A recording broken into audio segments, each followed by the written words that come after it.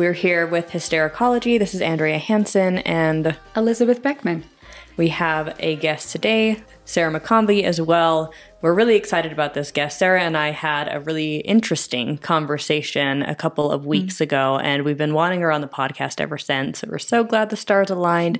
Sarah, do you want to introduce yourself? Sure, yeah. I'm Sarah McCombie. I use she, they, and he pronouns. I've been an occupational therapist for 12 years. I'm currently in ACMHC doing psychotherapy. Me and two business partners recently opened the Neurodiversity Clinic, where we do LGBTQ and neurodiverse occupational therapy, mental health therapy, and a doctor. We have a doctor on board. And yeah, that's what takes up my daily life. Nice. That's exciting. What inspired you to start the clinic? Yeah. So I had been working at the Utah Pride Center before opening the clinic. And so, yeah, really focusing in on LGBTQ, mental health therapy. And a lot of my clients also had some type of neurodiversity. And I kept hearing the same thing of, I can go to my doctor and get the medications and we can do mental health therapy, but I'm really needing skills training. And so I was really in my mental health, therapy zone.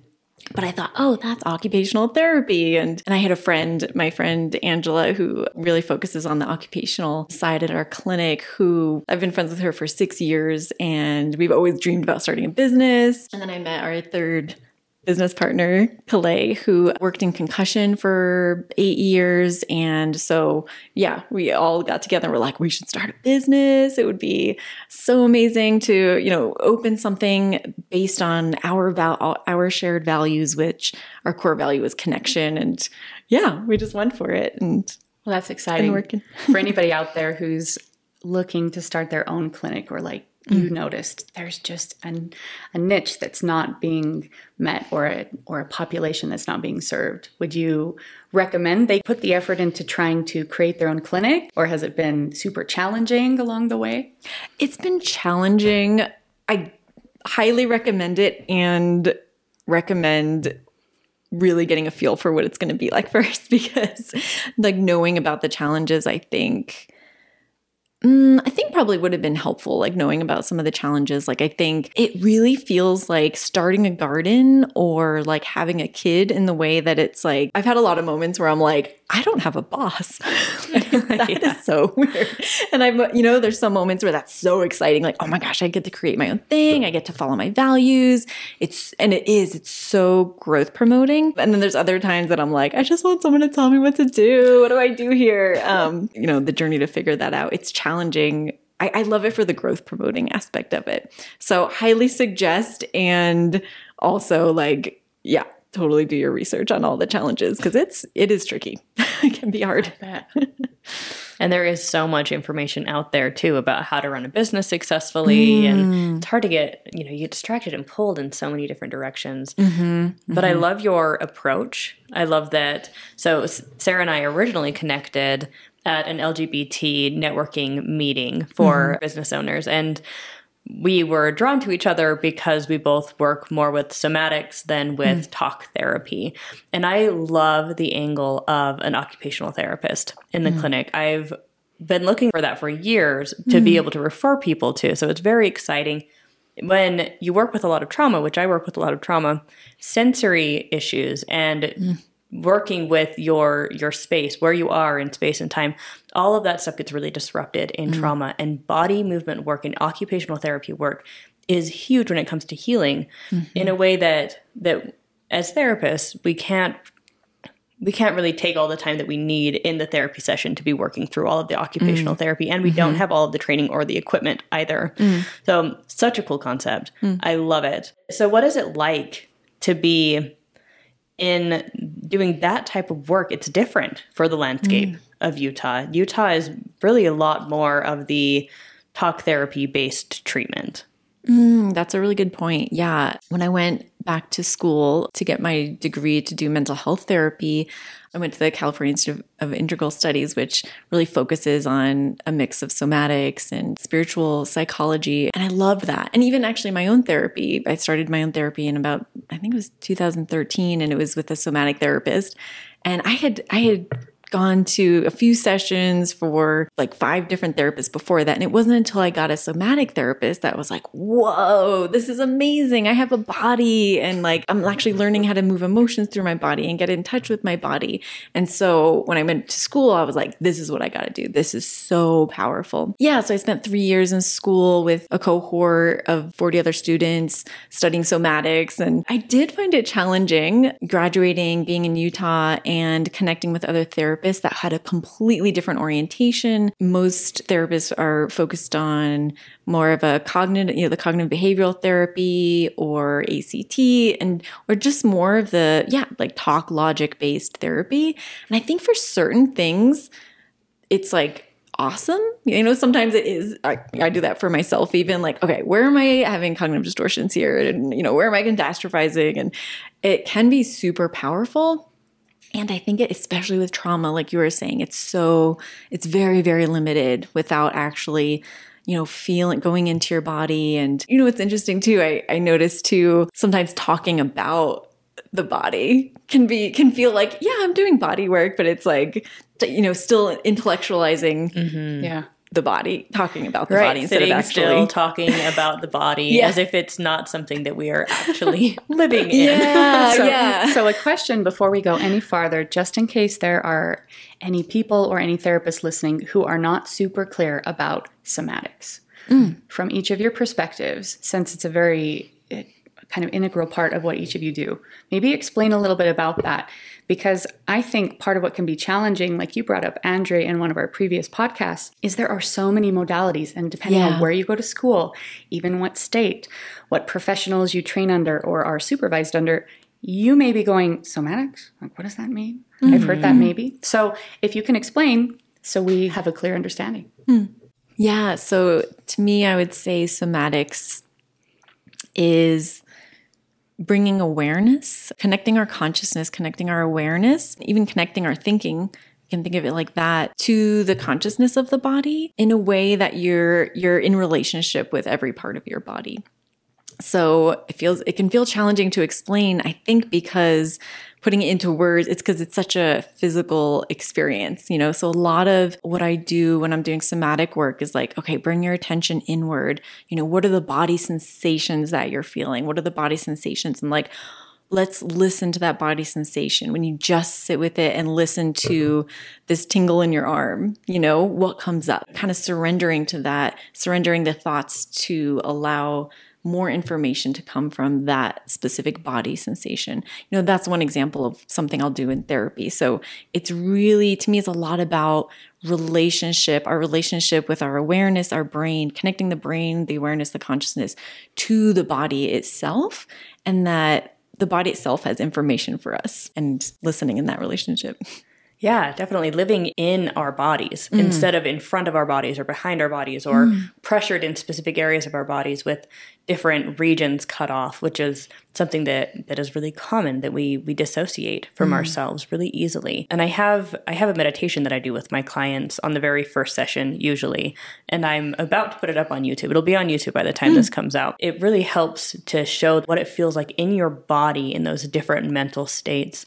So for me, somatics, very similar to what Sarah is saying, is about developing interoception, the ability to feel what our body is feeling, acknowledge what our body is feeling, and live in balance between emotions, our body sensations, listen to those cues.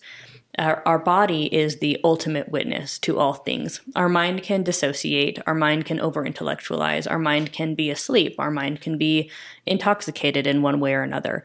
But our body is always present, always experiencing everything that we ever experience.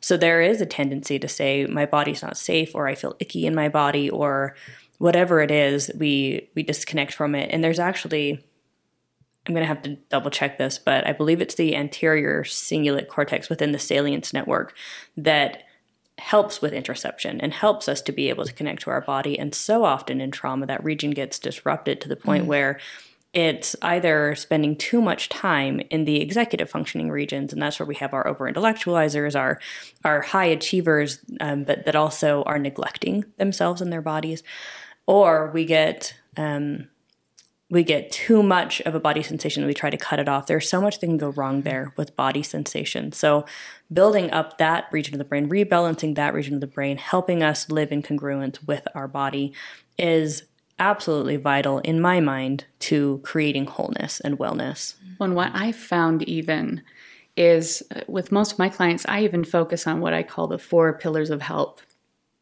their sleep, their diet, their water consumption, and then exercise. Because for me, that tends to be something that we, even as therapists, we dissociate or almost we separate that out, and we don't talk about how they're caring for their body, or even maybe think about how we're caring about our body. And so I feel like obviously somatics is this idea of integrating that connection with body in session. I know for me a lot, it comes down to self-care and beyond even self-care, just physical maintenance of this vehicle where people are going, I feel shitty, I'm tired, I'm depressed. And for me, it's like, okay, well, first off, have you been sleeping? Well, no. How are you eating? Oh, I'm not really eating. What about your water? Well, I don't think I'm drinking enough water. Are you moving your body? I'm not really. Okay. And so as part of that for me, trying to get people to realize if I neglect those things, I might just by default set myself up to either further want to dissociate or not being able to make meaningful gains in therapy because we're intellectualizing everything and all these behaviors, but we're not talking about the basics.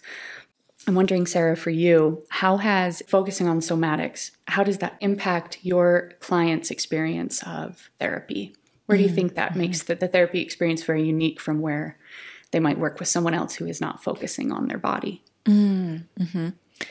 One thing related to your question that I was thinking as you were talking is I noticed as a therapist, a lot of times if I'm not taking care of myself, that I am not, so just like you said, yeah, if I'm not taking care of myself and I'm not taking care of my body, I can't actually drop into my body and embody myself and as well. So if I'm a little bit dissociated, I noticed I don't have the capacity to hold my clients as deeply either.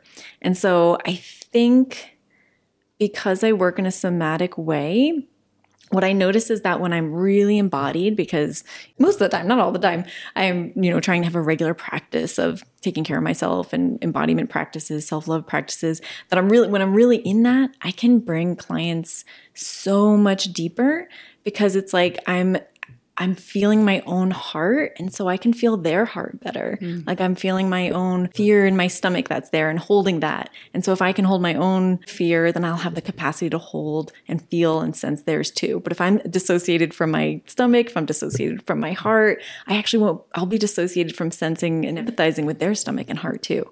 And so I think because I'm conscious of that and intentional with that, I'm constantly thinking of my own body and how I can be present in a way that's deeply holding.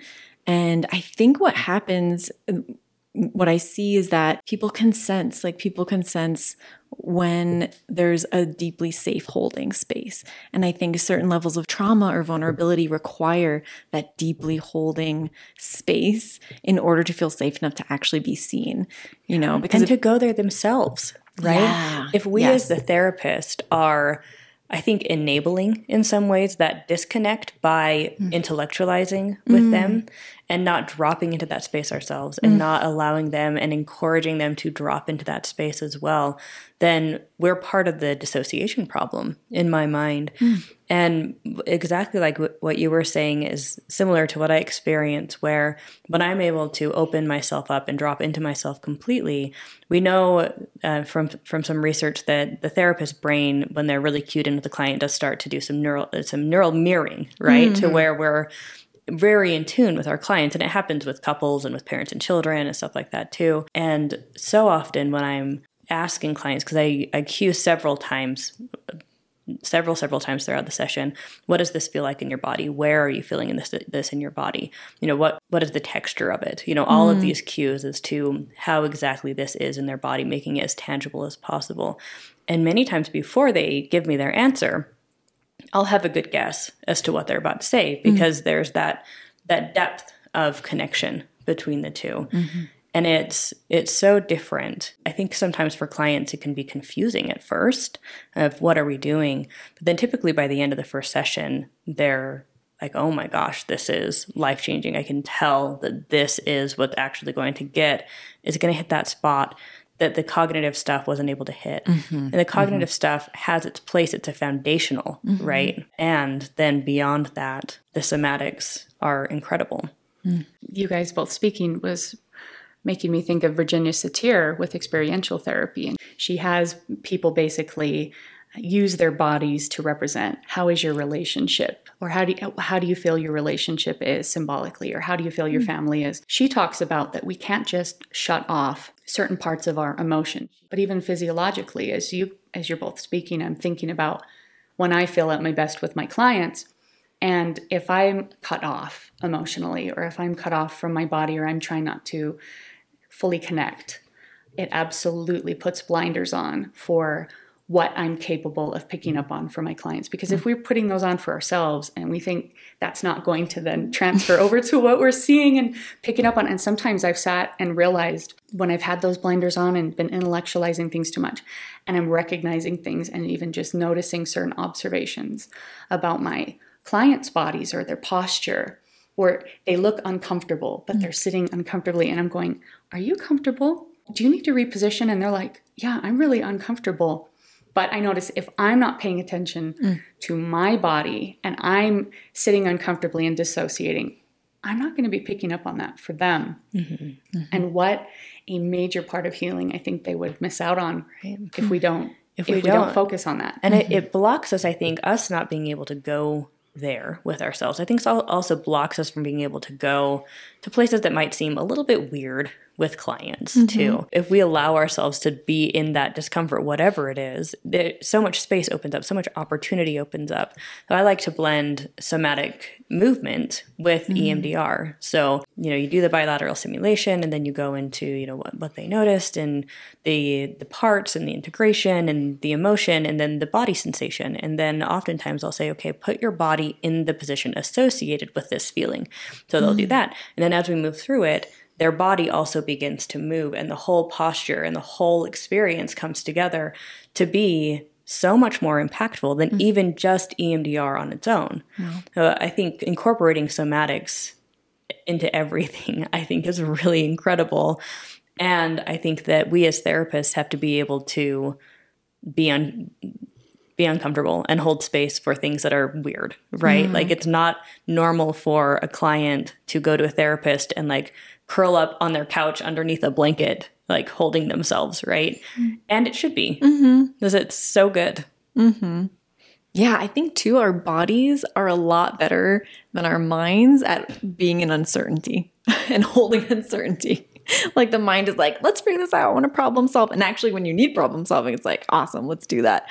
But then the body, I think a lot of times, and even speaking for myself, it's when I'm scared because I'm like, okay, what's happening next in my life? If there's a big thing going on, and then I get into problem solving and gotta do this, gotta do that. And then it's it's really allowing myself to just say, oh, I'm in uncertainty. And then I can come back to my body, and just my body can be like, yeah, you're in uncertainty right now and it's scary, and we can hold this. You don't have to go figure it out. Well, and our brains can travel forward in time. They can travel backward in time. They can try to perceive of all things all at once and overwhelm us, but our body can only do one thing at a time. And as you were talking about that, I can so relate, where there's this idea of if I just think and I find the right solution, and then I can just apply the right behavior, when sometimes, if I'm upset, I might need to just do primal scream therapy. My body needs to scream. My body was trying to give itself what it needed. And there's such a beauty in helping people to tap into that. And knowing myself as somebody who, I think I have a sense of most of us are naturally born with that sense of trusting our body and loving our body and using it. And even the way the school systems are built, the way society tells us your bodily needs aren't important. Develop your ability to dissociate from the discomfort. We've talked about this. Yeah, your body is something to be controlled, right? It's a thing to control. Where if you need to go to the bathroom, I loved this. You said this once to me during a personal conversation, Andrea, about, if Like this idea of who decided that this need to listen to a teacher in the moment is more important than your need to go to the bathroom if you really need to go, or listen to a bodily function. But in school, we're conditioned to dissociate, and even maybe religiously or culturally, that can happen as well, to just shut it off. And I know for myself, it's not been positive to do that. For you, Andrea, I'm wondering with your trauma work, how fundamental has somatic work been to really helping people heal? Like you said, besides just, instead of just talking to them in a chair, letting them move and use their body. How has that transformed your work? And it's been incredibly fundamental for my work and then also for my personal experience. Like Sarah was saying at the beginning, I had been to talk therapists, and there was always this limit of, well, you're functioning fine. Like, what's the problem then? And it's like, well, that's true on paper. I'm a functional, successful person, and yet I feel like I'm constantly in some kind of battle with myself, something deeper down that feels like it's going to claw out and take me over at any moment, and I have to spend so much energy maintaining it, and every now and then it does claw out and something happens, right?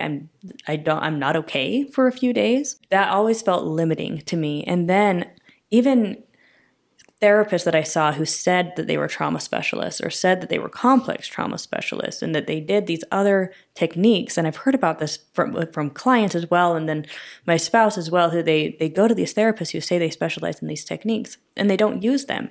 And it turns into still just talking and talking and talking. And that's fine. And if you need, support, if somebody just needs support from week to week, it's fine.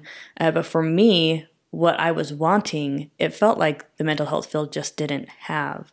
So when I heard for the first time the neuroscience behind trauma and what happens in the brain, and then heard about, I think the very first somatic-based training that I did was TCTSY. It's a interoceptive yoga, really incredible. So it was just this huge just downpouring of relief, but also anger of, okay, why am I, 2 or 3 years out of graduate school at this point, and nobody's ever taught me this. Nobody's ever gone over the neuroscience. They've never told me that there is a way that we can go deeper. So that was a moment that really changed my practice. And I had learned EMDR a few years prior to that, but it was really learning the somatic thing, going down that road and implementing it in my practice. The depth that we were able to go to, the results that we were able to get, all just immediately improved. Your schooling had more of that, Sarah, right? From the beginning. Yeah. So how was that just actually right out the gate, having that be a part of your training? Because I had a similar experience with Andrea, even though we did different licensures, different programs. The body was talked about, but not in a meaningful way or even exploring interventionally what was possible there. But so your education was different though, right? Yeah. I had researched different places, and went there specifically because of that. And it was very different. I mean, my cohort and I still get together, like the relationships were so deep because one big value of where I went is everyone has to be getting therapy while they're there, really basing off of can only bring people as deeply as you have gone yourself. I forget who said that quote, but this principle of we got to be doing our own work. Like what we've said already of, if I'm dissociating, there's something in my body I'm not facing, it's going to affect my clients in a certain way. So so pretty much every class we would start off with a meditation, like a bell for the meditation, and end with a meditation and a bell. And we did a lot of exploring of parts work, that different parts of your body, different parts of your brain have their own consciousness and can argue with different parts of the body. And I know there's a lot of different modality, like Gestalt and internal family systems that work with that kind of principle. But I think one of my favorite parts of it was the experiential aspect of the education, that there was some lectures, but a lot of it was just experiential. Let's experience this meditation, experience this technique to work on projections, experience this. And so we would practice therapy with each other in all of these different types of somatic modalities. And I think it's also it was a humbling experience too, to really see myself as, and all of my classmates too, we're all going through this really deep experience. The whole schooling was like a deep therapeutic experience in and of itself. And so to really kind of humble myself to feel like I'm another human on this journey, just like anyone else, just like any of my clients I'm ever going to have. I'm on my journey and I am growing my skills to hold and to guide people through. And, those are the gifts that I have to bring. And I don't need to, I think doing the embodied experiences of learning how to do therapeutic practices taught me that I can just be myself and I don't need to be this persona of a therapist in order to do the work. I think that's my favorite thing I learned about in that kind of schooling. Yeah. It's so huge and so vital. And Elizabeth and I just barely released a podcast about suicide rates among therapists and the rate of attempts and suicidal thoughts is higher among therapists. And part of it does seem like it comes from that disconnect of we have to somehow be above being human. That's incredible that school did that. And so Sarah went to school in California. Elizabeth and I went to school in Utah. And just before we started recording, Elizabeth brought up a really interesting idea as to where this culture in Utah comes from of being more talk therapy based, not connecting to the body, and therapists learning more of the cognitive therapy as well. And there's somewhat of a culture in Utah where anything that's not talk therapy based seems like it's woo-woo nonsense. And that's obviously completely inaccurate. But that is, as a therapist who doesn't do much talk therapy at all, when I talk to other therapists about what I do, there's this feeling that I'm doing some kind of like energy healing or something like that, which is like also can be legit, right? But typically isn't within the licensed therapy realm. Whereas these modalities that we're talking about are modalities that you do learn as a licensed professional. The trainings that I've been to are only available to licensed professionals. They're not available to the general public. And yet there's this culture in Utah. So Elizabeth, will you talk more about that? Yeah. So as we were talking about what we could talk about today, what had come to mind for me is, why would that be the case? What would impact us in Utah or the therapeutic culture in Utah being a bit more cognitive behavioral? And I do think there has to be something to a certain culture of, first of all, potentially demonizing the body. The body is this carnal part of us that we must suppress, which means potentially disconnect from. Don't listen to those needs of the body because you're supposed to be guided in some spiritual way, which it's so strange to me to think we would disconnect, even from a spiritual perspective, that we would disconnect spirit from body, because to me it's all one. It's what makes us a whole being. And so to call one part of that evil is I think really counterintuitive. But potentially this idea of what as well of maybe part of an influence of a culture that says, I'm supposed to shut off that connection. I'm not supposed to listen to those carnal desires of my body. And those desires might be evil. And also I can kind of prosperity thinking, if I just do the right things, I do the right behaviors, I think the right way, I change my thinking, I can be above it. I can be above suffering. I can shut it off. And I feel like I've seen so many people here locally that suffer so desperately because they're not in tune or connected with their body. And I'm so glad we're talking about it today, because I think as therapists, it's kind of safe.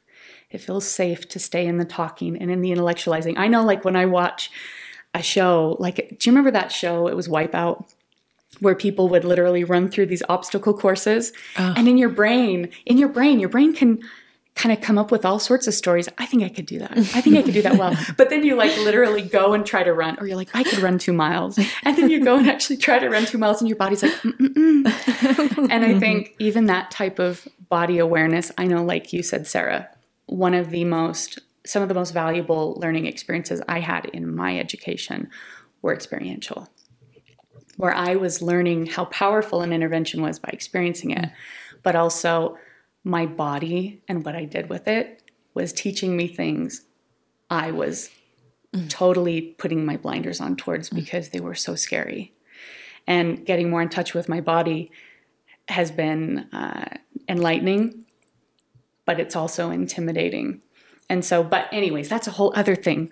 But I know we were kind of talking on the course of why here in Utah there might be some of that different that different focus or that lack of valuing the body. I don't know what each of your thoughts are about that after. I think that you're making a great point, though, as to how uncomfortable it is and how when you're raised in an environment where the body is even awkward to talk about, body parts aren't talked about. Especially, I think, certain particular types of body structures. Right. Certain forms we're born into. There's more talk about certain body parts and there's less talk depending on... And there's shame around puberty, right? All of these different things that is just shut down the body, control the body. The body gives you urges that are inappropriate and you need to cut off those urges, not pay attention to them at all, try to suppress them as much as possible. There's so much shame in the body, and there's so much of this idea of, like you said, I need to control my thoughts, I need to control my behaviors, and if I can't do that, then I'm hopeless, right? I can't do anything. And I think that's prevalent, and when that's prevalent for the therapists, then how are the therapists supposed to get past that, to work with the clients and to help them sink into their body? Yeah, there's so much to overcome. I'm thinking about how a lot of my clients talk about growing up LDS, that one huge message is someone else knows better than you. Like your parents know better than you, your bishop knows better than you. I didn't grow up LDS. I grew up in New Jersey, and still being in there's still authoritative structures, that like schools, that there's this messaging of there's someone else who knows your body better than you. Like you can't really trust your body. You can't really trust what it's telling you, or you don't have the authority, like go to a higher authority. Well, in my own experience, the more embodiment work I do, the more I feel, even speaking just to spirituality, like I have direct access to a feeling of meaning in life and spirituality and the divine. I can do that myself. I have super beautiful, loving memories from when I was like 5 years old. I could do that my whole life, So if we're just talking religion, it's like, I remember going to church and being like, oh, if you really want to get closer to God, you go through the priest. And so that messaging, really messed with me for a long. That was one thing I had to work through of like, oh, I get to experience beauty and love and joy directly through my body. And that's okay. And, the more I get into my body, the more I'm like, oh, I have authority to make my own decisions and I'm my own authority. And I can feel I don't need other people to make decisions for my own life, of my own heart, my own relationships, my own career choices. And that's like I think that too is a huge barrier, like a cultural barrier to overcome. Yeah, I'm not innately a bad being that needs to be managed by either my cognitive ability or somebody else. As you're talking, I'm also thinking it's so hard for clients to acknowledge that they can create a sense of safety and peace within their own body too. You don't have to go to a special place. Nobody has to tell you that you can do that. You can create that within yourself. And that's a huge part of somatics. It's acknowledging, okay, we can get to this place of safety. We can sit in this place of safety. We can figure out exactly what this safety looks like and feels like in the body. And we can access this all by yourself. This is in you. It's incredibly empowering working with somatics and that empowerment. And I think another thing that happens in this environment in Utah and likely other places as well, but this is where we are. So it's this idea that we love other people and God loves us and other people love us. But one component that I've consistently found missing is self-love, is this idea that I can love myself. I'm not super defective and need somebody else to bridge the gap for me between my defectiveness and their non-defectiveness. I am good enough. I am lovable. And I think that creates such a hollowness in the body and such a suppression of the body between all of these things that we're talking about. Yeah, why would you want to live in your body? How could you possibly feel comfortable exploring your body? Well, and this makes me think of even our discussion about the abusive tactics of treatment centers for teens. It makes me think about when we've talked about abuse in general. It is not a coincidence, I think, that abuse so often, and whether it's kind of almost ritualistic abuse in kind of cult-like atmospheres or one-to-one relationship abuse, that it is often getting you to question yourself, getting you to question your experience, getting you to question your value, getting you to push past what feels comfortable to you and distrust your body. And I think as in one-to-one abusive relationships, in cultures or belief systems or religions, it's a means of power and control to shame us out of connecting with our body. That's how I view it. That might be a really skeptical perspective, but I think on one-to-one relationships and culturally that can happen. I feel like on some level, probably each of us has experienced that, and that's why we're attuned to it. I can connect with a higher power myself. I don't have to have this go-between who controls that and tells me if I'm right enough to do that. I also don't need a go-between to tell me I'm right in my body, that my attractions, my tendencies, how I feel, what feels good to me, what feels right. I don't need someone else to be a buffer or control that. And there wouldn't be a need to control it so much if the connection to your own body wasn't so powerful. I think it speaks to the power of the connection with the body and what you can do with it. Absolutely. And that's a lot of power for someone else to get to wield. How enlightening and freeing it is to actually connect with their body. And like you said, I don't have to have an intermediary priest or anybody else. My direct connection is enough. Yeah, I'm thinking about how with my own embodiment and self-love practices, I've become so aware of how much I'm not authentic with my own body movements from moment to moment. Oh, yeah. And how, the more I'm like, oh my gosh, I think if I was really being myself on an average day, a walk around the block might involve me like skipping and hugging trees and like waving to people and cartwheels, and I restrict that so much. And to a point too, where there's, a real level of safety, in sorting out like, there's probably a lot of that I actually can do and be pretty safe. But also like when I do that stuff, if I were to challenge myself, let's see, can we do that? Can we be real? How authentic can we be? All of the fear comes up.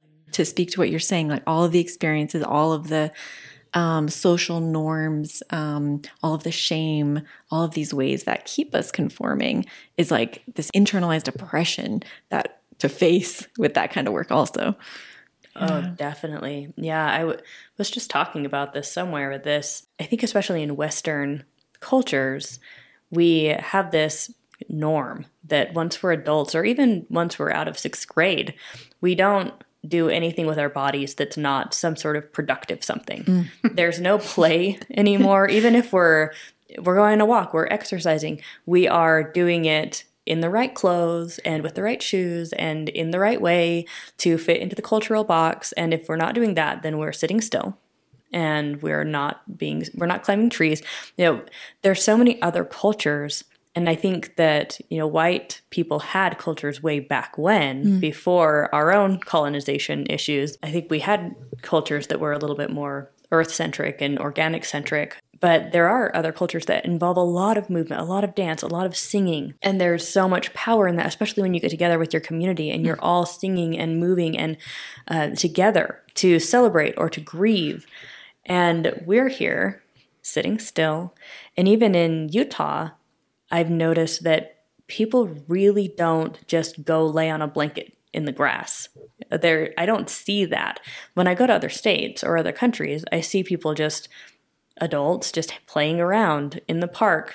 But in Utah specifically, for some reason, the lawns are bare. There's nobody out unless they're watching a big movie on a big projector or they're doing something intentional. But if you're not doing an intentional, productive task, then you're weird. Well, as you were talking, I literally had an experience. That's where I was like looking at you, because I had this bodily experience I lived in Argentina for a couple of years, and I had such a culture shock coming home because you were talking about dance, for example, and it's so much more normalized in the schools for them to be really teaching their children dance and passing on those cultural practices. And there's a comfort with them and their bodies that we have this strangeness around here. And even in greeting people, coming up and holding each other's shoulders and kissing on the cheek. And that's the greeting. And that's how you say goodbye. And to me, that was so satisfying. It felt like going home. And so it was weird coming home to Utah. And I felt kind of that cold wall of we kind of over-sexualize touch and bodies, between bodies. We make fun of each other for dancing or moving. I mean, not everybody, right? But it's been my experience. Enough that it makes you not want to do it. Yeah. Or we make fun of each other for singing, or like in Argentina, there was a lot of just spending time connecting, drinking mate and passing that around and it being this communal experience. And I'm like, gosh, again, there's a difference there. There's a value there that I just resonated so deeply. And coming home was really difficult because it felt like leaving home. And I feel like so much of that was the somatics, the connection with the body, and then with each other's bodies. And then, like you're saying, with the earth, which is just this big kind of body that we're all appendages of and parts of. And we came from and were returned to energetically. But I don't know. That's what I was thinking when you were talking. And actually, it made me feel happy, and then it made me feel sad. Yeah, like there's this grief and there's this craving, right, that comes along with it. Half of my family is Samoan because my grandpa, whenever I say that, people are like, you don't look Samoan. Yes, I'm not part Samoan, so I have to clarify. My grandpa's sister married a Samoan man. I'm not part Samoan. Andrea is very, very white. I'm blonde. Yes, I am translucent white. As much as I wish that I was as beautiful as my Samoan cousins, because they're all gorgeous. You're beautiful. But just stop it. You're beautiful. Thank you. Speaking of carnal urges, suppress those. But so growing up, we always had family parties with our Samoan cousins, and there was always dancing and singing and playing the ukulele, and it was incredible. And I took it for granted. I didn't realize that when our families got too big and when it was just the white cousins that hung out with each other, we would just be sitting and eating and talking. And that was all we'd ever do. And maybe once a year for Thanksgiving, we'd play football, but that's it. And there's definitely a heaviness that I feel around the loss of it that we need. Yeah, I love how you said, Elizabeth, about coming home. Like, it felt like a homecoming, like that connection of having more touch that's not sexualized, and like having more dance and singing and community. Yeah, I really relate to that. Like, it does feel like a homecoming of deeper connection. Yeah, just that I think that gets lost without that. I wonder how we can make more of that happen. A funny thought I had, or an interesting thought while you were talking, is kind of almost this D&D culture, Dungeons and Dragons. Like, I wonder, that's more of this people, being disinhibited, what's the right word? And acting out and dressing up and bringing food and doing feasts and listening to music and doing these role plays. Like, I wonder if certain movements like that aren't in some way this way we're trying to find a socially acceptable way of doing something that we're missing. And obviously there's other ways that we do that. It's just something that came to mind in this moment. But I wonder, how can we help change that? Because obviously for each of us, we've had certain awakenings around the importance of the body and to be whole. But what can we do as therapists? What can we do in our communities to help? That's such an exciting question. I love that question. Yeah, I don't know if I have an answer, but because I'm trying to think. I ask it truly from a place of like, I mean, I know one-to-one with clients. I'm trying to facilitate that awareness with body and integrate it in certain ways that feel somatic and other ways that integrate other interventions. And I try to embody it myself, and I try to encourage it in the people around me. And I think it loops back to what we were talking about towards the beginning of the conversation, where we as therapists have to go there ourselves. We have to be embodying it. Because when we're ourselves, we give other people permission to be themselves, not when we tell other people to be themselves. No, we have to go there. We have to be there. I think that Gen Z and Gen A, Alpha, are really doing a great job of this. They are just being themselves really unapologetically. And I think it's absolutely incredible. So I think there's hope for the future that we're moving in that direction. But if we can figure out how ourselves to go climb a tree and go skip around while you're on a walk. There's somebody who walks past my house almost every day in the summer, and they have like a lollipop. And I'm like, oh, I'm going to go on a walk with a lollipop. That's so sweet. Like, that's just not it's not even pushing the norms that much. But it's pushing the norms enough that I notice them. Yeah. Yeah. There's like the little things like that where how can I be unapologetically myself? For me,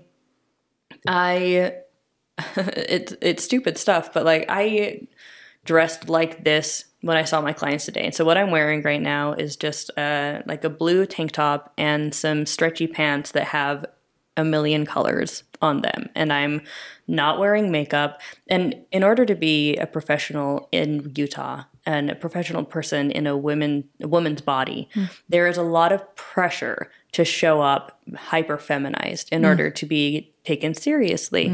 If you don't, then you're a frump. You don't take care of yourself. And how could you possibly be a professional? And I, as a therapist, have heard these things from supervisors before, right? It's not just my internalized stuff. Even showing up as I am, I think gives my clients permission to also show up as they are.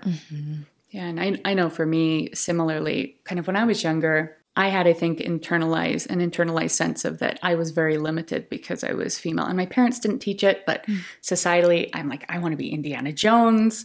And then I look back and there's problematic stuff with him.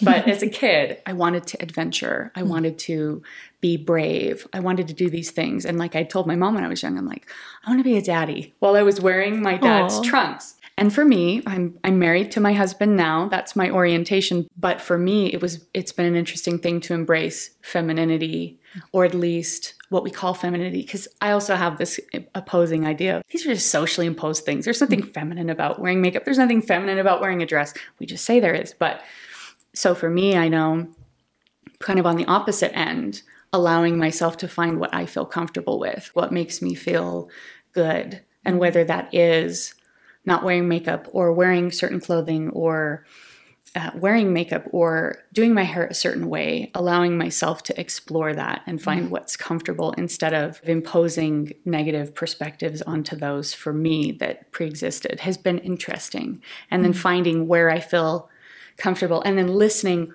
when I haven't quite found what's comfortable. And that's hard when that goes against social expectations of how we're supposed to present ourselves. Like your thigh bags. Oh yeah. I have had people tell me they love my fanny pack, my leg bag, my thigh bag. And I've had even a grandparent who's like, I hate that. I'm glad you're not wearing that anymore. And I'm like, I'm just not wearing it today, but I love it. I'm like, that's nice you feel that way, but I don't care. But to go against certain social norms and go, what actually feels right for my body, for my being, and it can be hard to do with all the noise. Oh my gosh, so much. Yeah, I was actually just thinking about that, of how much, for me at least, compassion is required for self-love and doing that journey. I'm thinking about how there's this dynamic where, if I'm like, okay, what would be really authentic? How can I challenge myself to be authentic? And how that can also take on this critical voice of like, you're not being authentic enough. Or even as a therapist, like you're not embodying enough, like, and that can go into that direction. I remember once, really working with trying to deconstruct internalized patriarchy. And I remember that voice became so loud in me of, you shouldn't have to wear a bra. You shouldn't have to wear a bra. And, that was so loud. I remember going to my bra drawer and just being like, do I want to wear a bra? And just having these two bully voices. And one is like, yeah, you have to wear a bra. And it's like, okay. And then the other one that's like, no, don't wear a bra. You're letting down all women everywhere if you wear this bra. So it's complicated. And I'm just like, oh my gosh, that is neither of those are the voice of my self-love, my compassion, my authenticity. Yeah, finding that self behind those perceptions. I've even had that. And speaking of body awareness, I'm going to move my body because I was feeling uncomfortable. But you can't move your body because it's loud. Loud noise. I will not edit that out. I feel like that would be contrary to what we're talking about. Yeah. But I've even had that. This might sound so silly, but maybe you guys can relate. I've had that about ice cream, the flavor of ice cream I was going to eat, where there was this weird idea of, but I like caramel. Why would I get this? And this weird overthinking. Yeah. I think as a therapist that maybe, I know all people, but as therapists, I think we can be prone to that as well, of this, I want to be like hyper authentic, but then overthinking it. And then for me, I'm like, well, if I'm overthinking it and I'm having to direct it so much, is it really authentic? And if I'm having to talk myself into this ice cream flavor, is that really what I want versus this? And then there's my wonderful husband who's like, I like vanilla. It's my favorite. And I'm like, oh, I wish I knew what's my favorite. Just like, it reminds me of that conversation that we had a couple of weeks ago about being hyper aware of priming. I was like, do I really want this? Or was I just primed? Just because that was on the picture? Right. Oh yeah. And that's hard. Like you're saying, you're trying to get past that noise. I think another thing that is important for us as therapists is as we are ourselves, as we are authentic, as we are embodied. And I feel like the somatics, the embodiment, is a big key to that puzzle of when we're having those internal wars, being able to sink in and say, okay, well, how do my boobs feel about wearing a bra? I love that. Maybe they like to be snuggled by this cloth. Maybe they hate this underwire. So I'm going to use that. I've even been doing that a little more lately with, if something's uncomfortable, throwing it away. Like listening to my body that way, like you're saying, of if I put it on and it doesn't feel good, because sometimes we're hanging on to it because it's 2 sizes smaller and we gain some weight, or we think we should want to wear that type of thing, or it looks a certain way. And I've tried to give myself permission lately, whether it's a new thing, an old thing, if it's uncomfy, throw it away. And it's been a way I've tried to listen to my body. Or if I never feel like I feel like me in a certain outfit or something, it's like, donate it. Get rid of it. Like, I don't need to hold on to this thing that represents something that's not. Oh, totally. Me.